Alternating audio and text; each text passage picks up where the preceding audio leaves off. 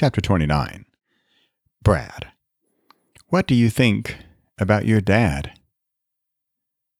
Quote, I was not naturally talented. I didn't sing, dance, or act, though working around that minor detail made me inventive. Unquote. Steve Martin.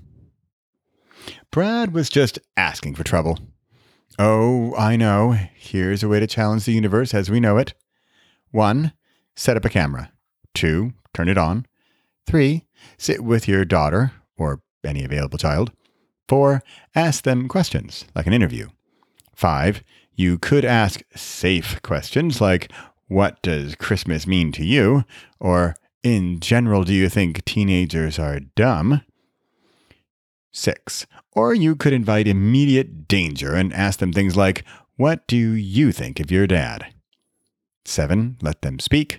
8. Hear them out. 9. Be patient. 10. Listen. 11. Post it on YouTube. I was good with it all up to number 11.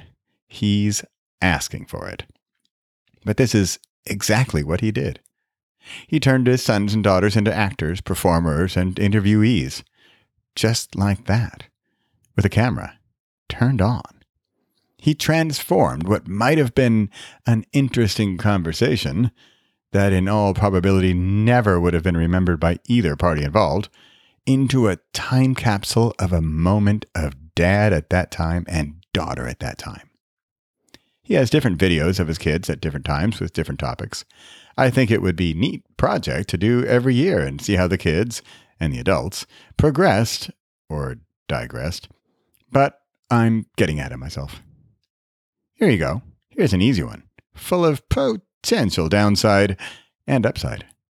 Just make one video together with your kids.